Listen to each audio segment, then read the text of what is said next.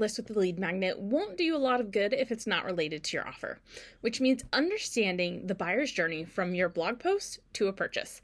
Hi, I'm Liz Stapleton, host of the Blogger Breakthrough Summit, and welcome to the podcast. In today's episode, Destiny Kopp is taking us through the buyer's journey to help you create better lead magnets. So let's jump right in, and you may be asking, what is a lead magnet? And simply put, a lead magnet is a valuable piece of content that you give your audience for free in exchange for their name and their email address. So your goal is to build your email list. And you may have more than one lead magnets. These are also referred to as maybe opt-ins. For example, when you go to somebody's blog post, they may have a special opt-in for that particular blog post that is different from the main lead magnet on the front page of their website. In this training today, we're going to focus on your main lead magnet, and we are going to make your lead magnet irresistible so that they have to sign up for your list when they come to your website. Maybe they're coming from social media, maybe you're in a Facebook group where you're sharing the link to your website. We want them to come to your whatever landing page or whatever that you have your lead magnet on, and we want them to sign up and get on your email list. So let's talk about this in a little bit more detail. So your primary lead magnet begins the process to take your prospect on what we call the buyer's journey. So in marketing, there is something called the buyer's journey. You go through it whenever you go out to make a buying decision. Let's just say you're buying a new washer dryer for your house. You go through this buyer's journey to make that purchasing decision.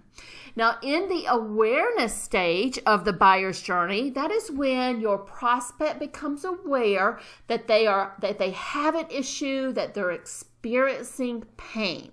And this is when they start conducting research to understand their problem. They don't really know a lot about it right now. The awareness stage is when you want your prospect or your future customer to find you so you can start building the know, like, and trust factor. Now, after the awareness stage, buyers move into the consideration stage. So in the consideration stage, this is when your prospects, they know what their issue is and they're researching all possible solutions to solve this particular problem. So they've defined the problem, they know what the problem is, and they're going out and they're looking at different ways that they can solve this problem. So think about it this way. So let's just say that you know that you need a new car. And you're not really sure what kind of car that you want to buy. You don't know if you want a pickup truck or an SUV or, just a sedan. So you're researching all of these possible solutions to solve this problem.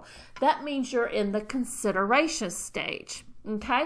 And then at some point, you're going to move into the decision stage. Now, in the decision stage, this is when your prospects, they know how they're going to solve their problem, and they're researching all possible brands and vendors that can solve this problem and will make a purchase decision.